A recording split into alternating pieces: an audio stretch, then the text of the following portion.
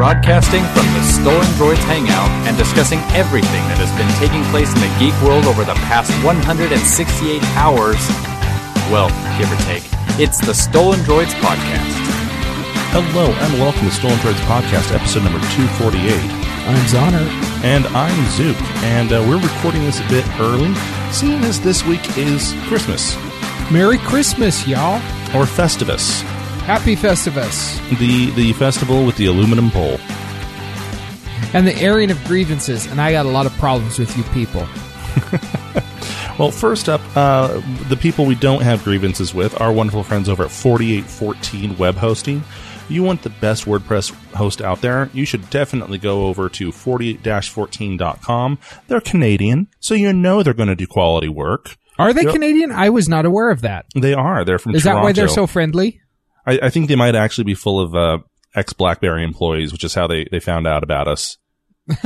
Once we drove BlackBerry into the ground single-handedly, huh? Yeah. Well, hey, these guys have some clout. Maybe we should host their site for us. But no, these guys are awesome. In fact, just tonight, in about a couple hours, they're going to start doing a PHP upgrade on our site. So our site should even be more awesome by the time you hear this. Merry Christmas to us. Hey, also awesome are our friends over at TrekRadio.net, KryptonRadio.com, OpenBookAudio.com, Stitcher.com, and Eagle Moss Limited. Not to mention the wonderful folks over at Radio KSCR. So many friends. And it's nice to have them this time of year. It is, because now we're not lonely and sad and having to call suicide prevention hotlines. It's actually a myth that suicides go up during the winter months. They actually go down. They go up during summer. Really? Yeah. Misconceptions about holidays. I was not aware of that. Also a misconception that Jesus was born in December. Yes, because everybody knows April. For one, December didn't exist when Jesus was born. So there's that. Yeah, wasn't there something to do with some pagan holiday trying to cover up the Christianity? I take that back because I screwed it up. December existed, but August and July did not. So it still gets screwed up. Not to mention, people, it says that shepherds were out with their sheep. What kind of self-respecting shepherd puts his sheep out in December? Seriously. Not a good one. They were in the Middle East, though. And doesn't matter. I can't imagine it being terribly cold there in December, considering they're close to the equator. They still don't do it, though. It's a springtime. He was a spring baby. Well, at least, we all know that there'll be no snow in Africa this Christmas. This is true. There was plenty around the manger, though. Hey, we got some feedback, and I bet we're going to get a lot more from that. Just saying. This one is from Ruff concerning our last episode. Good episode, and very happy to see you mention the machete order, but sad to hear about Schmitty, get well soon, and on Colin, keep on using the resurrection stone. I saw episode 7 on Saturday, got there 45 minutes before the scheduled start, along with a bunch of others. The crowd was very civil and clapped briefly when Han plus Chewbacca, Leia, Luke, R2-D2, and C-3PO came on screen. He actually writes A2-D2, which... maybe that's the Australian version of R2-D2? Yeah, that's a different droid. It's a different one. It's upside down. Because the A and the R aren't even near each other on the keyboard. By the way, what did you think of the Rey character? She feels like a merge of Han and Luke, the plucky I can do anything rogue, for reference, you understanding of the Millennium Falcon, and the Next Jedi Master rolled into one. I'm going again on Christmas Eve or day and really looking forward to it. Cheers, Ruff. P.S. Just a reminder, he can podcast. So if ever we want Ruff on the show, we can try and work that out. Ruff, we may just do that. Only issue is that you are back east, so bit of a scheduling issue, but we'll work something out. Should be fun. We've done it before. We can do it again. Now, to address his question about Rey, I actually had a thought on this earlier. Is this something that we should point out we will be talking specifically about in the episode of Generic Geek Podcast we're recording right after this one? We could, yeah. Yeah. But, with Rey, it's interesting because there's a lot of really interesting characters in numerous movies over the years, and I think very few of them have become instant icons the way Rey has. Indeed.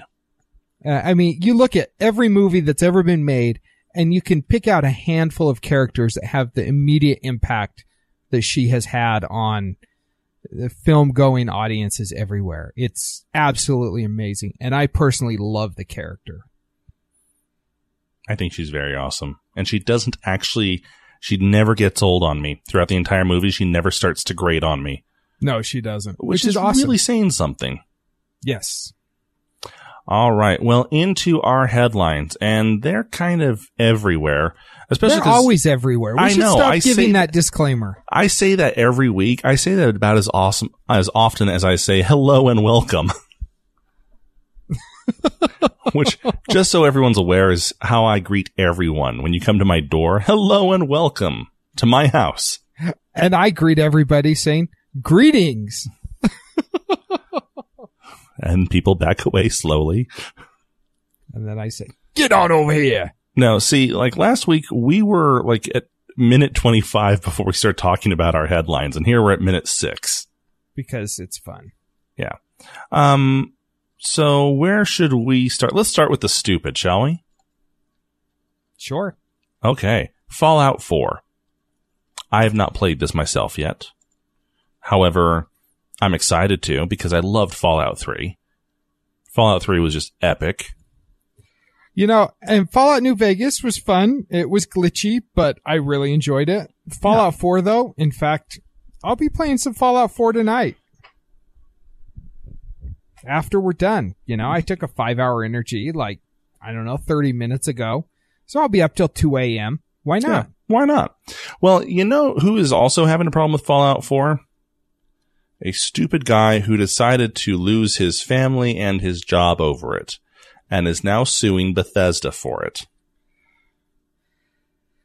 This is amazing to me. How does somebody have so little self-discipline to where they let their entire life go away for a video game? I mean, is he Korean? He's Russian, actually.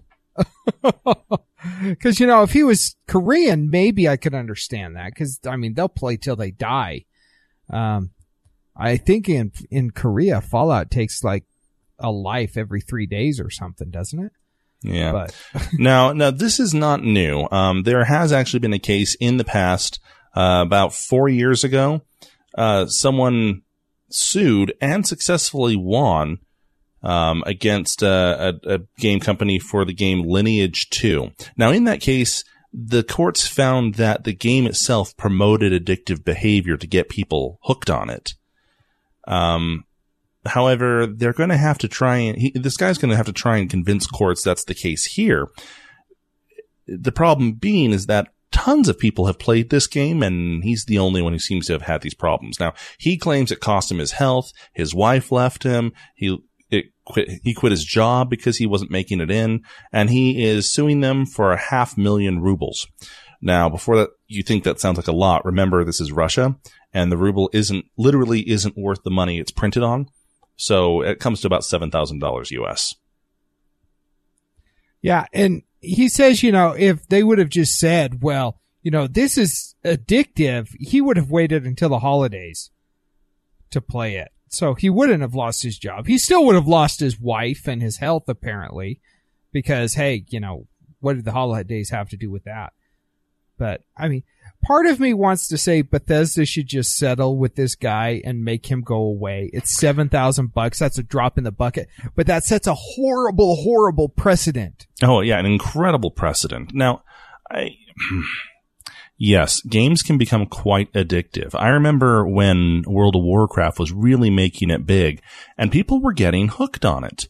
The entire premise of The Guild, the Felicia Day show, where she really rose to prominence, was based on her time being addicted to World of Warcraft. Well, and she actually talks about it extensively in her book.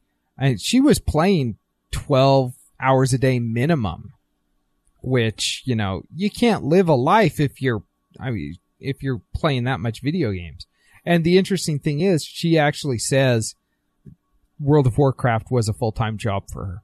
Yeah. The thing is, and maybe this is just me being very, very insensitive to the matter, because, I mean, people will claim this, but I truly do not have an addictive personality.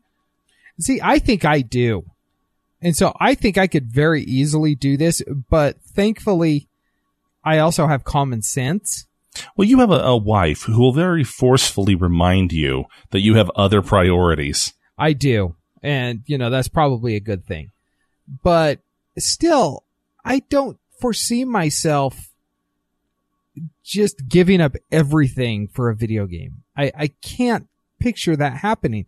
And I think that I could very easily become addicted to something like that. But, I do have my priorities straight. So well, I don't know. I think it really depends. Do you have something else better to do right then? Shower. That could be considered better. Depending on how stinky you are, yeah. Take in food. That would be considered better. Make sure your wife doesn't leave you. Well, it depends on the wife, let's be honest. That is true. That is true. I mean, honestly, maybe he should be thanking the Bethesda about the wife part, and maybe he had a crappy job. I don't know. Part of me thinks too, if his wife if she up and left him after him playing a video game for 3 weeks, something tells me there were bigger problems there.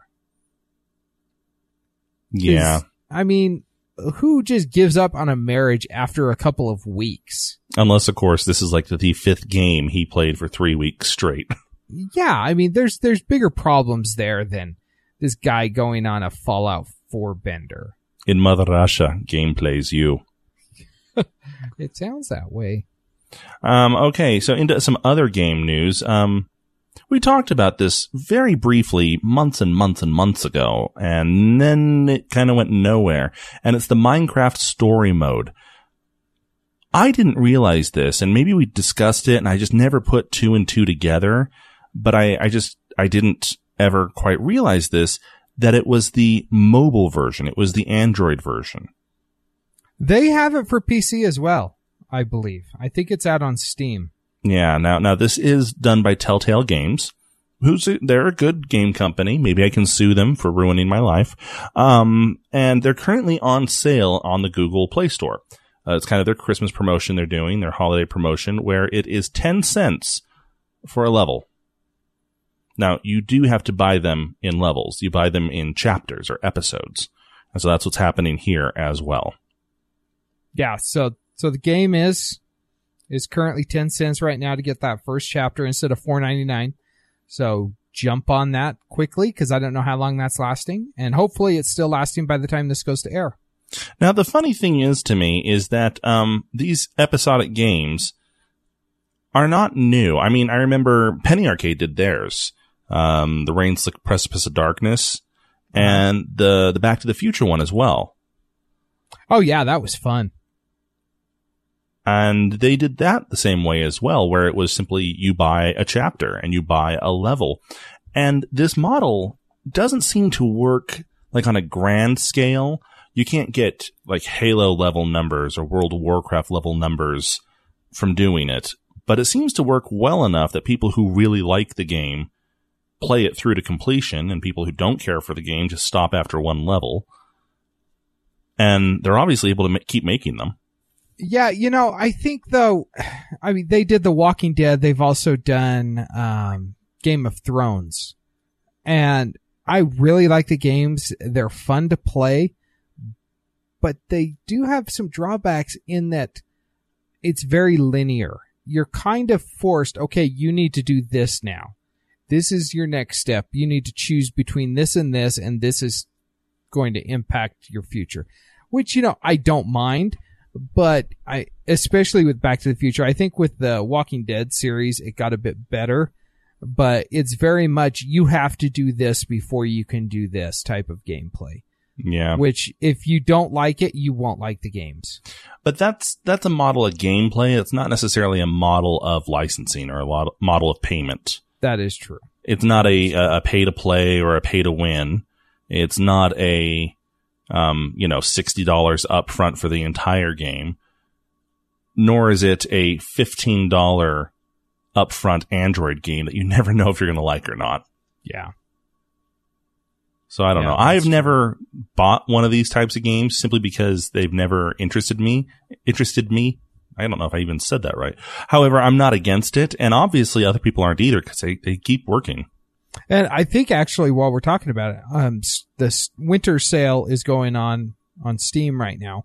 And I think the 2 Walking Dead games are normally like $25 each. I think they're around $6 right now. So, I mean, if you want to give them a try, it's a good time to hop on. And let's face it, you don't want to spend that time with your family, and there's a very high chance the PlayStation Network or Xbox Live are going to be gone for the week after Christmas, so you might as well try it out, right? Exactly. What do you have to lose? Other than maybe your health, your wife, and your job. Only if you're Russian, though. Warning, this game may be incredibly addictive. If your life is worse than living in a desolated wasteland. Wow, I hadn't considered it that way. But maybe his life was. We don't know that. Maybe this was truly like escapism for him. Man, I wish my house was as nice as that bombed out vault. Yeah. Those bombed out vaults are pretty nice though when you think about it. You know, you get past the rad roaches and you're good to go. And death claws, you know. Like the occasional mole rat that pops up through the floor. Hey, not necessarily game news, but she was a game character. Microsoft has had Cortana out for a couple of weeks on iOS and Android. And of course, she has been active on Windows 10 since launch and on Windows Phone 10 as well. And even Windows Phone 8? Yes. I don't know. I forget what it was called. Windows Phone. You know what I mean. Microsoft Cortana has been around for a while. Well, they just released a new update for her on Google, on Android. And it's kind of funny that because if you look into the release notes, it specifically says that they removed her voice activation feature. Yes. That's not something you normally put under release notes as a feature. Yeah, generally, if you're taking away a huge feature like that, you try and bury that. You don't want people to know about it until they discover it. And then take their rage to the internet. And Microsoft threw it right out there. They said, hey, we're done with this right now. You don't get it anymore. Now, there is actually a reason why they did this, and it wasn't that it wasn't working. It was working. However, it turns out it was causing some massive problems with a lot of people. See, a lot of people have their OK Google active on their phones as well, especially if you're a Nexus user or you use the Google Now launcher or anything like that, and they use some of the same API hooks between the two phrases. Now, I personally did not have this issue because I had both Google and Cortana installed, and I could switch between the two just fine. But it turns out a lot of people couldn't, and it was breaking both of them. And there's no way to turn off the OK Google part. Even if you turn off voice activation for OK Google, it's still there, and it still takes precedent over Cortana. Because Google phone, Android system, yeah. Right. I can't blame them for that. No. But yeah, so they disabled it because it was causing people problems. Now, here's and this is me sounding like a cynic, okay? I love Cortana. I use Cortana more than I use Google now. Does that mean everyone is? Probably not. And even though I use it, I don't often use the voice activation feature. That was actually going to be my question for you is, do you use the voice activation? Is it going to cause you problems with this being gone, or is it not going to impact your usage of it at all? Well, it's funny because I don't use voice activation on my phone. There's a button you can hit that opens up the voice, where she listens for you. I use that instead. I use voice activation on my computer, on my laptop. Okay. And so this was actually kind of a nice thing for me because now I don't have to worry about my phone sitting next to my laptop saying that phrase, saying her activation phrase, and both of them kicking into gear. And what's her activation phrase again? Oh, something about her name and what horses eat, What horses eat? It's a very complex, I just wanted to see if I could trick you into activating it there. Nah. Let's go. Well, let's go somewhere else with Google. Shall we? I think we should talk about AI verification since we're talking about Cortana. Yeah. Let's go with that. And if Schmitty is listening to this episode, his eye may twitch and he may call me out. But I'm going to go out right now and say Eric Schmidt is a bit of an idiot when it comes to his plans for artificial intelligence. Now, Eric Schmidt, of course, was the founder of Google, one of them, and he's now the chairman of Alphabet. And he is really, really, really excited for AI, involved in self-driving cars, predictive search engines, all that different stuff. And he doesn't want us to be scared of using AI. And so he has a really novel idea of 3 guidelines that everyone should use when developing AI. Well, this is sounding kind of familiar to me, but okay, let's see what he has to say. The first is, quote, AI should benefit the many, not the few. So he wants socialist AI. Okay. Second, AI should, quote, be open, responsible, and socially engaged, end quote. What does he mean by open there, do you think? Well, let's keep going. The third one is that it should avoid, quote, undesirable outcomes, end quote. I'm confused, Eric. Should it also synergize? Should it proactively synergize? Yeah, there's a lot of buzzwords in there, isn't there? Yeah, I have an idea. Don't kill humans. That seems pretty cut and dry. I like that. Yeah. I like that. So if I say, okay, Google, kill this human, it says, sorry, can't do that. I'm sorry, I can't do that, Zook. Instead of going, well, will it benefit the greater majority? Yeah, I don't know. And, when he says it should be open, does that mean like open source AI? So like 4chan can get in there and start messing with it? Maybe he means that it should be open and warm and engaging, of which Cortana is doing that. So the Terminator should hug you before they exterminate your life. How can AI be responsible? Yeah, I don't know.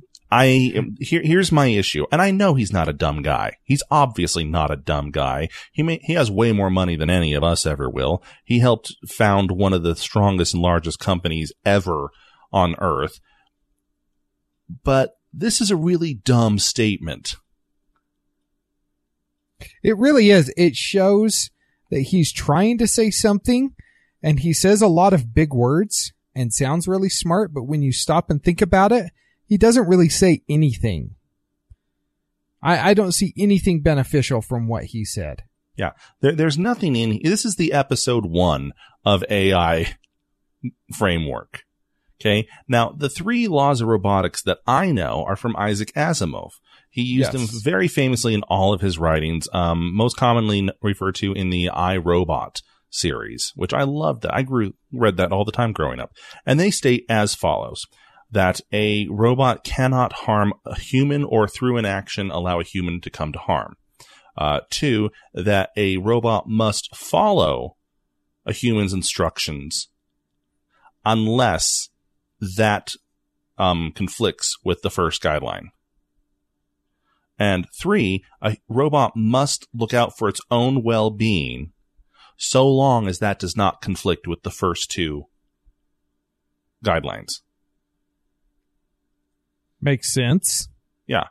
And XKCD, a few days ago, maybe a week ago, actually put forth a really funny comic of why those specific laws are put in that specific order. Because if you don't do them in that order, you have like a robot-apocalypse hellscape.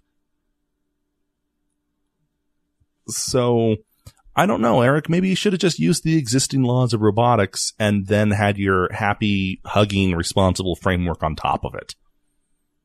Yeah, I agree. The undesirable outcome. Well, I'm confused because if I told Google to kill this person, it's undesirable to that person, but it was the desired outcome for me. Yeah. That's true. Or is that going to be like a divide by zero?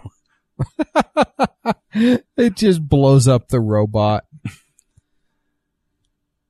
I don't know. Maybe BlackBerry can take a crack on it. They're good at buzzwords. They are. You know what they're not good at? Other than anything else? Yeah, I was trying to narrow it down to one specific thing, but I couldn't think of it. Okay, so years and years and years ago, back when I was Zonner's boss, we worked for a company, and that company had good software. That's not saying that they made good software. They had mobile devices that used software from a company called Good, which, looking back on it, is a very confusing name for your company. Is it an adjective? Is it the noun?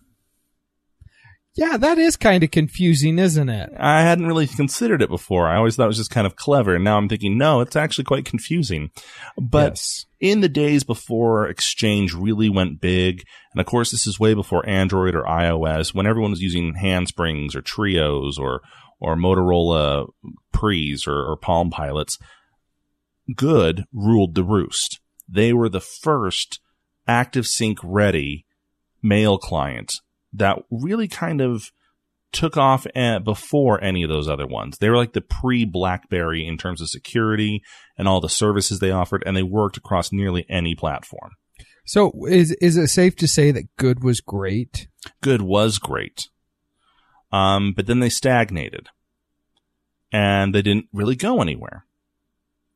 Well, and here's what's really confusing for me, because this is an article from the New York Times talking about when Good was purchased by BlackBerry, which we talked about a few months ago.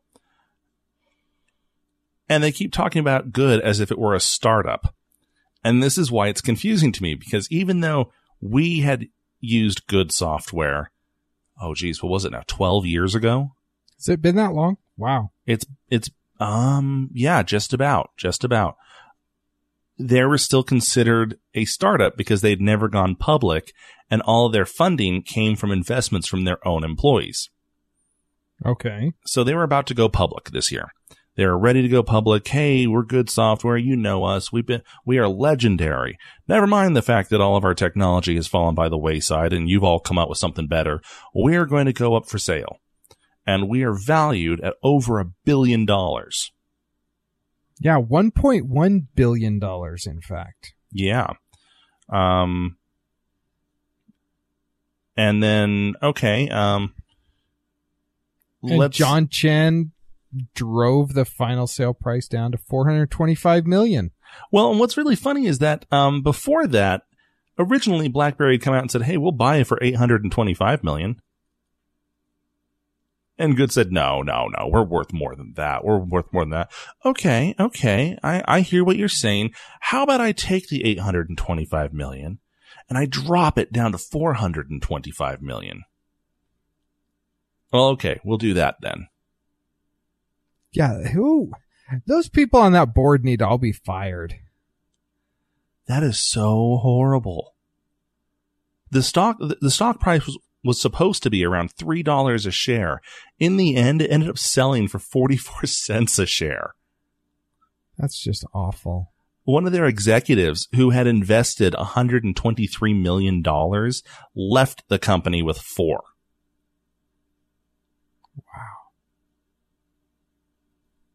Wow. Oh man. It's kind of like the only way BlackBerry could afford to buy a company is if they made sure that company's stock looked worse than their own. So what did this do ultimately to BlackBerry? Do we know? Have we seen the results of this purchase yet? At least in their sale prices and... Well, no, BlackBerry's the same as anything. Wow. Hey, Cortana. What's BlackBerry's stock history? Let's see what she says. Oh, she just said it's plummeted. So, yeah, that's just, That's just crazy. But it looks like they're having some problems. They've got people contesting payout amounts. Some of their stockholders are contesting the payout amounts.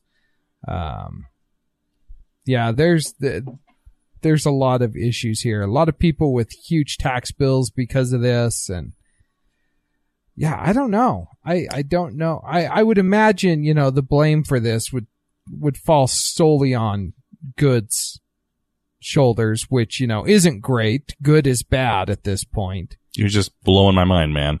It's so many adjectives. What's really funny is the fact here, and obviously we weren't in the negotiation room. We don't know. I've never even been in a corporate negotiation like this, so I can't claim to know what had happened. But the people who were at the table, who were doing the negotiation on behalf of Good, had real skin in the game. It wasn't like BlackBerry just came in and without resistance said, hey, we're buying you and you'll take whatever we'll give you. I'm just wondering what happened there. But I have a real top tip for any company out there. If you're looking to go public and find a buyer, and the only person who's stepping up to the plate is BlackBerry, don't go public. You're not ready. That's probably good advice. If it comes down to it, and hey, it's BlackBerry or Google, sure, maybe you should do it. But if BlackBerry thinks they can buy you, that means that they think they're in a better position than you. And that's a real bad thing.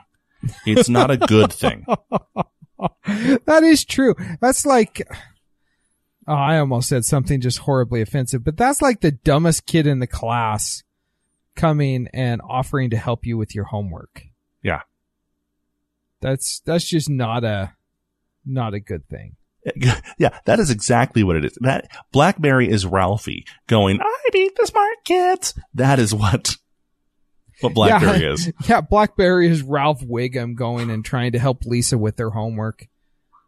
That's what that is. Mm-hmm. Okay, let's go on into some more mobile companies, or at least a large company and its legal news.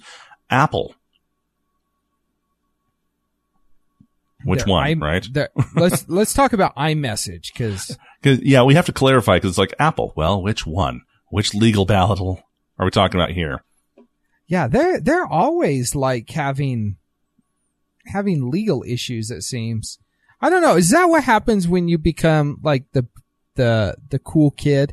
You're like, everyone's trying to dethrone you. Is that why they're seeing so many lawsuits over the last decade? Maybe. I think it's a little bit more complicated than that. There's a lot of issues as to why people would be suing them so much. For one, they know they have the money. And for two, Apple doesn't exactly do a great job of protecting what it's going to be building preemptively. That is true. So, and even when they try to, they end up losing it in a bar anyways. So true. Well, this one goes back to iMessage. Now, if you remember, there was a big hubbub, I want to say like a year ago. It's been in the works for a while. Yeah, it's been a while ago. Where people who used iPhones and used iMessage and then switched away from iPhones found that many of their messages didn't work for a while. And the theory was, the prevailing conspiracy was that Apple, in an effort to spite the people who have left, were withholding messages that would have normally have been delivered by iMessage. And since they weren't on iMessage anymore, Apple was dropping them or losing them or delaying them. I had completely forgotten about this because it has been so long since it happened, but evidently it's still been in the courts. Yeah, I forgot about it as well until I read this. I thought, oh yeah, I remember. Yeah, this was a thing, wasn't it? Typically, if I don't get a text message, or if a text message I send never gets there, I just kind of assume that my network dropped it. And then you hit the resend button. Yeah, go fig. Well, it turns out that it has now been dismissed. Judge Lucy Koh, who has actually been seeing a lot of these Apple ones, just completely dismissed the lawsuit. Basically saying that there was nothing to show that Apple had ever interfered with them. In order to have interfered with them, they effectively would have had to have wiretapped all iOS users. Yes. And in this particular case, a couple of the plaintiffs shortly after they had the problem, they dumped their iPhone after the case began. And that eliminated some of the evidence that would have helped make their case. So as it stands, it appears that these people, when they left their iPhones for Android or Windows or whatever the case may be, they didn't deactivate iMessage. And Apple had no way of actually forwarding those messages. And so it's kind of like moving without leaving a forwarding address. Now, the question is that when you describe it that way, it seems awfully obvious, right? It does. So why on earth has this been going on for so long? Probably because Apple likes to tie everything up within their own ecosystem. That's my guess. You're probably right there.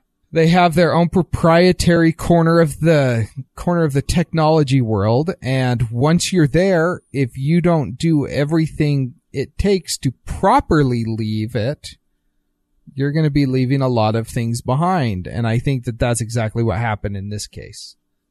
Now, this is not something that is gone unnoticed. If you go to an Apple store, and I had to last winter actually for my mom's iPod, for her iPod Touch, right? And they had to replace it. And they now tell you that when you get an iPod Touch replaced, the first thing they tell you at the Genius Bar, or even if you're doing it over mail or over phone, go into your App Store settings on the device and turn off your features, your sync to that device, your location to that device, for the same reason that they were supposed to deactivate their iMessage. And it's because if you don't do that, Apple doesn't know you don't have it anymore. And it'll keep trying to track the device or link it to your account or keep other people from activating it. So at least this was a learning experience. Apple knows now that they have to tell people, hey, if you're leaving us or if you're even switching to a different device, you need to turn these features off or else the bad things will happen. Yeah. So I guess it's not all bad then. No, it's not. And hopefully, people will realize that going forward. Although we've both done tech support. We've both worked with end users. There's going to be a significant portion of the population who still has issues with this. What do you mean I need to deactivate iMessage? What do you mean I can't have an Outlook file that's 30 gigs big? Same people. Yeah, pretty much. Hey, you remember last week when we talked about how Juniper was discovered to have vulnerabilities in their VPN and their firewall? I said, hey, you know what? I'll bet you that this wasn't done by some weird hackers. I'll bet you this was an inside job done by the NSA or some such, and it was directly referenced by that now famous cocktail napkin drawing where it's VPN security and a smiley face. Yep. I really hate being right all the time. It's a burden, isn't it? It really is. Oh my gosh. Today, my 12-year-old tried arguing with me about Star Wars. I'm just waiting for the day that my 11-year-old tries that on me. He'll be shut down so fast. It's like, dude, don't even. It's like, no, I saw this. It's like, no, you saw wrong. Don't even argue with me. I know all. Well, it's the same thing here. And I know that sounds very pompous because I have been wrong almost as often as I've been right on this show. But when I'm right, I'm really right. And I'm sorry to say I was right here. Top secret documents dated like 4 or 5 years ago reveals that the British spy agency GCHQ, with the cooperation of the NSA, acquired the capability to covertly exploit security vulnerabilities, I'm reading this obviously, in 13 different models of firewall made by Juniper Networks. That's very frightening. Now, it makes sure to point out that it never states that they were the ones who caused the breaks in the VPN firewall and the VPN security. It doesn't actually link them to it directly. But let's be honest here. So we've discovered a vulnerability, a backdoor method to get into VPNs. And here's this document that says that to allied spy agencies worked on a way to insert vulnerabilities into these VPN firewalls. Now, we're not saying it was these spy agencies, but hey. Yeah, there's a lot of insinuation here. A lot of insinuation. I can't wait for the next one that I'm just totally right about. Yeah. Hopefully, it's a while, because I hate you being right about this crap. I do too, because typically I'm only right about the bad things. Yeah. Let's talk about some other bad things. This one I had no idea was going to happen. I had no way of planning this one. But it turns out that up in Washington, they've been having some real computer glitches. And thankfully it's not anything big, like the sewage or the water or power grid. No, it's just the Department of Corrections. Is this the one that caused the problems that let 3,500 people out of prison early? Oh, no. You got that wrong. It's 3,500 people per year. Oh, okay. Since 2002. Okay. So that's so much better. Yeah. Okay. Oh, wait. No, it's not. So admittedly, we're not coders. Now that falls to Schmitty, but there was a code glitch in the system that is used to calculate how much longer prisoners have to stay in the system. It only calculates time spent in state prisons, but there's modifiers. Okay. So let's say I committed a robbery and I get 5 years, right? That's 5 years. That's my sentence. But there's a modifier in where I did it with a gun, and that adds another 5 years. Okay, so I now have 10 years.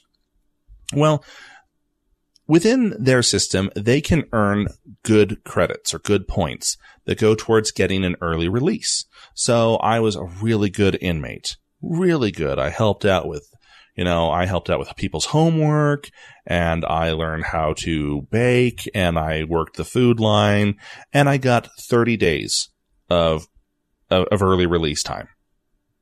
The system was mistakenly applying the 30 days not just to my base sentence of 5 years, but then again to the modifier.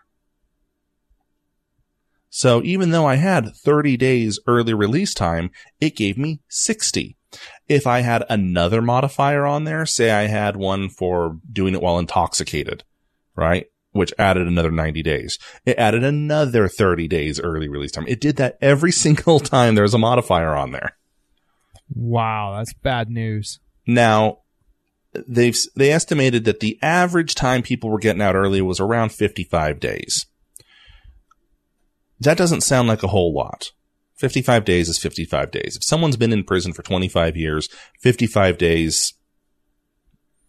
really a drop in the bucket. Yeah. However, it is important to note that this is an average of 3,500 inmates over per year over the past 13 years. So that means one person could have gotten no extra time, and another person could have gotten a few years early.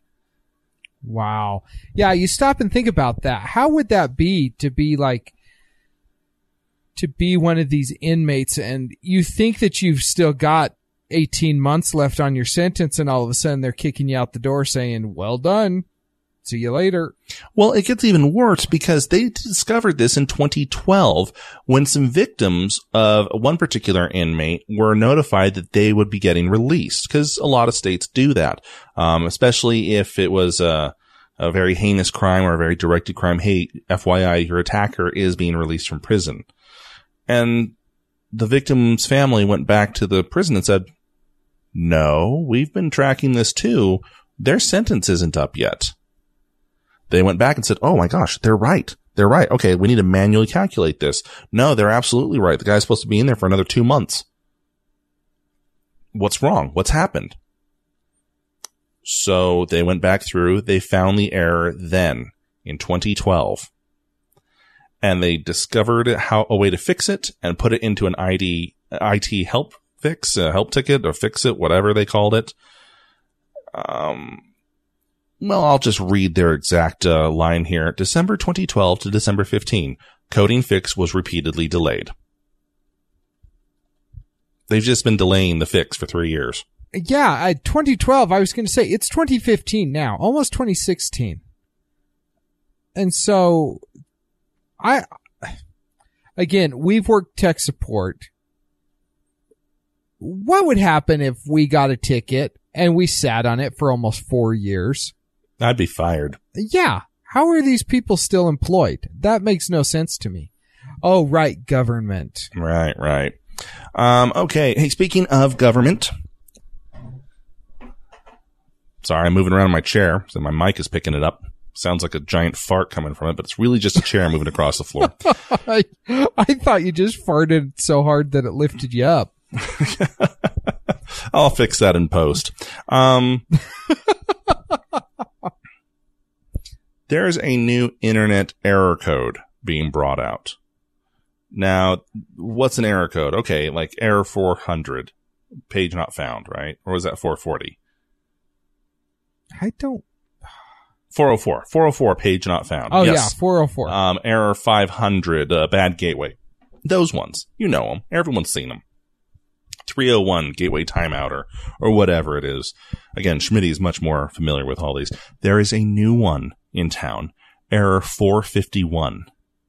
Like Fahrenheit 451. If you're not familiar with it, it's a Ray Bradbury book about censorship in a future dystopia where firemen are actually people who go and set books on fire because books promote free thought and free speech. And heaven forbid. Look at us going back and hitting the classic sci-fi authors this episode. Yes. Okay, so what is error 451? Well, since it's taken from this book, you can kind of imagine what it is. It's basically saying that if you hit that error, it's because that page is no longer available because it has been censored. I hope to never, ever see this page. Well, it could be, it could be that sites like Twitter or Facebook or Google are forced to censor the content, like over in China.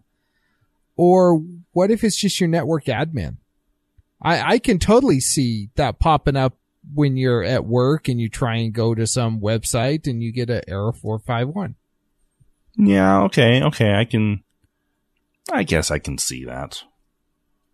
Yeah, configure it in your Juniper firewall and, that way the NSA, maybe they're the ones doing it. Hey, I'm going to do everything like that at work now. And that way I can always go back. Look, boss, I'd love to fix this for you, but it wasn't me. It was the NSA.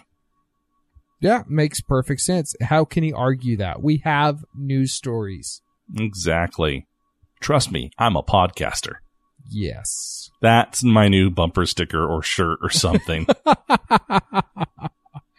Oh, that's awesome. Okay, let's get into some more stupid news. This one with Twitter. Evidently, we are such a horrible species that we need to start developing all sorts of different tech based solely around selfies. So what would produce just the best selfie ever? A drone, of course. A drone run by Twitter that you can command with tweets. When I hear selfies and stuff and horribleness, I immediately think Kardashian. Well, just think of Kim Kardashian controlling a drone using tweets in order to get that perfect selfie. It's just going to crash and burn because, yes. Now, this drone really should ask itself some key questions. First off, is this selfie going to benefit the greater good? Is another picture what you did there. Is another picture of Kim Kardashian an unwanted or an undesirable outcome?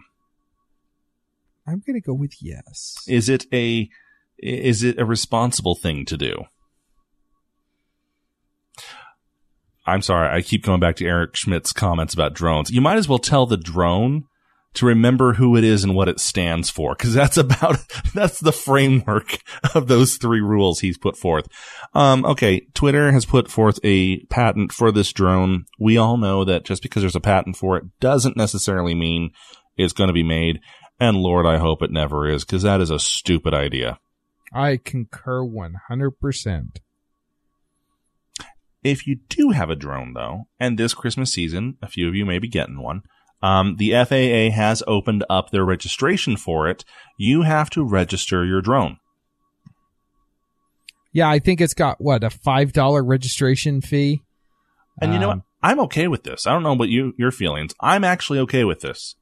You know my feelings. I don't want to tell the government anything. Yeah, but let's put it this way. If, as a drone operator, you want to claim the same protections that other registered aircraft have, meaning you can't freaking shoot my drone out of the sky because you don't like it, well, then technically that means that the aircraft should be registered by the same governing body that registers all aircraft that it's illegal to shoot at. I mean, it just makes sense. If you've got to register your light private airplane so Billy Bob Kentucky can't shoot at it with a shotgun, then you should have to register all devices that you fly that you don't want him to shoot at.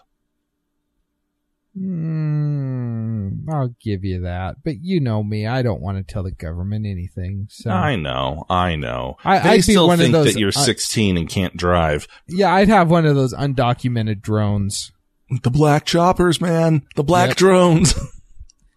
Yep. Okay. What do we have left? Oh, we have, because this is possibly our last episode recorded this year. Yeah, I want to say that's going to be the case because I'm gone all next week, which means we'll probably be recording after I get back on next Sunday. We need to kind of do a quick 2015 year in review. Long story short, nothing happened. Awesome. Okay, we're done. You know, this is really interesting though, because every year they always say, oh, well, this is what's going to be the next big thing. And this is what we're going to see change the way we use technology, or this is the way, you know, we're going to revolutionize the way you do whatever. And nothing happened like that this year. Now, they tried bringing out a lot more self-driving cars, but in the end, they didn't bring out any of them. They just kind of announced it. Elon Musk announced a new car, which was really just the same as his old one, just with a larger body. Yeah. This article actually is from, where is it from? From The Verge. It's The Verge, yeah. Yeah, and we like The Verge. They write good stuff. And they pointed out some things that I hadn't considered, but they're very right on. Smartphones became a little bit more mature, and that they no longer surprised us. And that sounds like a bad thing, but it's kind of like if you get a top-of-the-line smartphone, you know what it's going to do now. We've all gotten very, very familiar with the capabilities of our phones, what we expect of them, how to use them. And it's almost like that, well, it's no big deal, is actually a milestone. It really is. It's kind of like when PCs, I don't know if you remember, there was a period there where you would buy your computer, take it home, and a week later it was completely outdated. And it's not that way so much anymore.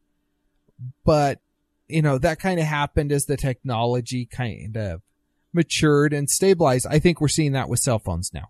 Yeah. People now go get their phone and it's going to hold out for a few years and they're going to be okay. Well, and I think of it kind of like cars, because I remember when, and yes, I'm old and Zonner's older, but you get your car and, oh, this one has power windows. Zonner, look, my car has power windows. I didn't even have to pay extra for that. Look how fancy that is. It's standard. And yeah, now it's, everyone has it because it's a standard thing. It's actually harder to find a car without power windows than it is with. And it's just kind of that more, it's a mature technology now. It's something everyone has. Everyone knows how to use it. It's just standard. And in that way, smartphones have really matured. It's kind of a strange achievement because it feels like a step back, but in truth, it means that they've come into their own. Yes. I like how you say that. They've come into their own. Yeah. Wearables, on the other hand, this was supposed to be the year of the wearables. And even at the beginning of the year, I said, you know, they're going to try bringing them out. They're going to be big. I don't think they're ready for them still. We saw Google Glass flounder and fold. Yeah, it kind of disappeared, didn't it? They just kind of said nope. But then they said, oh, just kidding, we're going to come out with a new one. Yeah. So we'll see. We saw a few new models of very fashionable ones. The Q Founder is still my favorite of all of them. And of course the Apple Watch, which has, I don't want to call it a flop because it's selling pretty well, but even the people who have it can't seem to justify having it. It's like, yes, I have an Apple Watch. And it's just kind of that status thing like we said it would be. Yeah, it's basically a bracelet that shows the time when I shake it real hard. Yeah. On the other hand, my Fitbit does that for a fraction of the price, and I freaking love it. It's his man bracelet. Yes. His macelet. Yeah. So, what else? Microsoft is back. No big deal. I never thought they went anywhere, but apparently some people did. Well, they rebranded themselves, and they did a good job of it with Windows 10 and the new tablets. Oh my gosh, I got to use a Surface Book for the first time this week. They're nice. They're incredible. If I had unlimited funds, yeah, I'd buy one. Apple had some major falls by releasing a Mac that was actively slower than anything else on the market, an iPad Pro that was basically a Surface, a MacBook, which was widely overhyped and not even the fans liked it.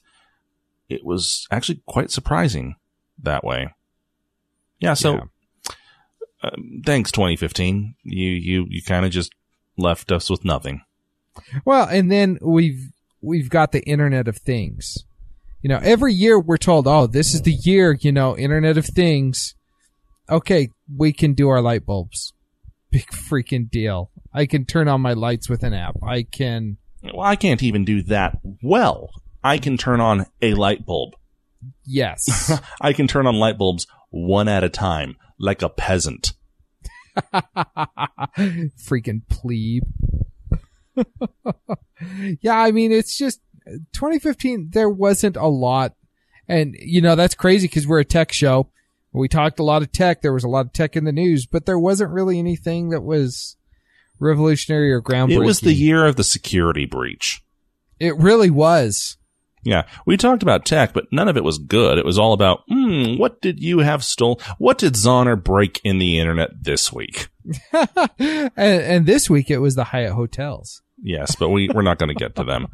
So, I don't know. Are we wrong? Are we being unfair to 2015? Was there something that really stood out for you? Let us know. You know the rules. Feedback at stolendroids.com or give us a call. Into our favorites. I used to have every DK book I could find. If you're not familiar with DK books by the name, you are definitely familiar with them by seeing them. They're the ones that have everything exploded out and a caption for everything. Stuff you never would have seen or known about otherwise, and they have it on a variety of subjects. Well, the only thing better than a DK book is a DK Star Wars book. The only thing better than a DK Star Wars book is The Force Awakens. It is awesome. I must have it. And you should have it. And they talk a lot about stuff that people have a lot of questions about after seeing The Force Awakens. Indeed. My favorite is also surprise Star Wars related. I got to see how many weeks in a row I've done something Star Wars related. All the weeks. Because I think I'm approaching some records here. But my favorite is Christmas and Star Wars. It is Darth Santa by Corridor Digital. These are the guys who brought you the real GTA video. I believe Schmitty used that for a favorite a few months back. But it's basically Santa acting as the Grinch, going through, trashing a home. It's awesome. Straight up awesome. Check it out. How does he get his lightsaber to curve like that? That's what I want to know. I don't know. It's amazing. But yeah, seems dangerous. Vader is an awesome Grinch who will force choke the crap out of you. All right. Well, that is our show this week. Hey, happy holidays to everyone. We won't see you again until 2016. I hope you have a good, safe holiday season and New Year. Again, if you want to give us a shout out, do so on Twitter or Facebook. Write us at feedback@stolendroids.com or give us a call at 801-917-PETE. Until next time, cheers. Good day. This has been a Stolen Droids Media Production.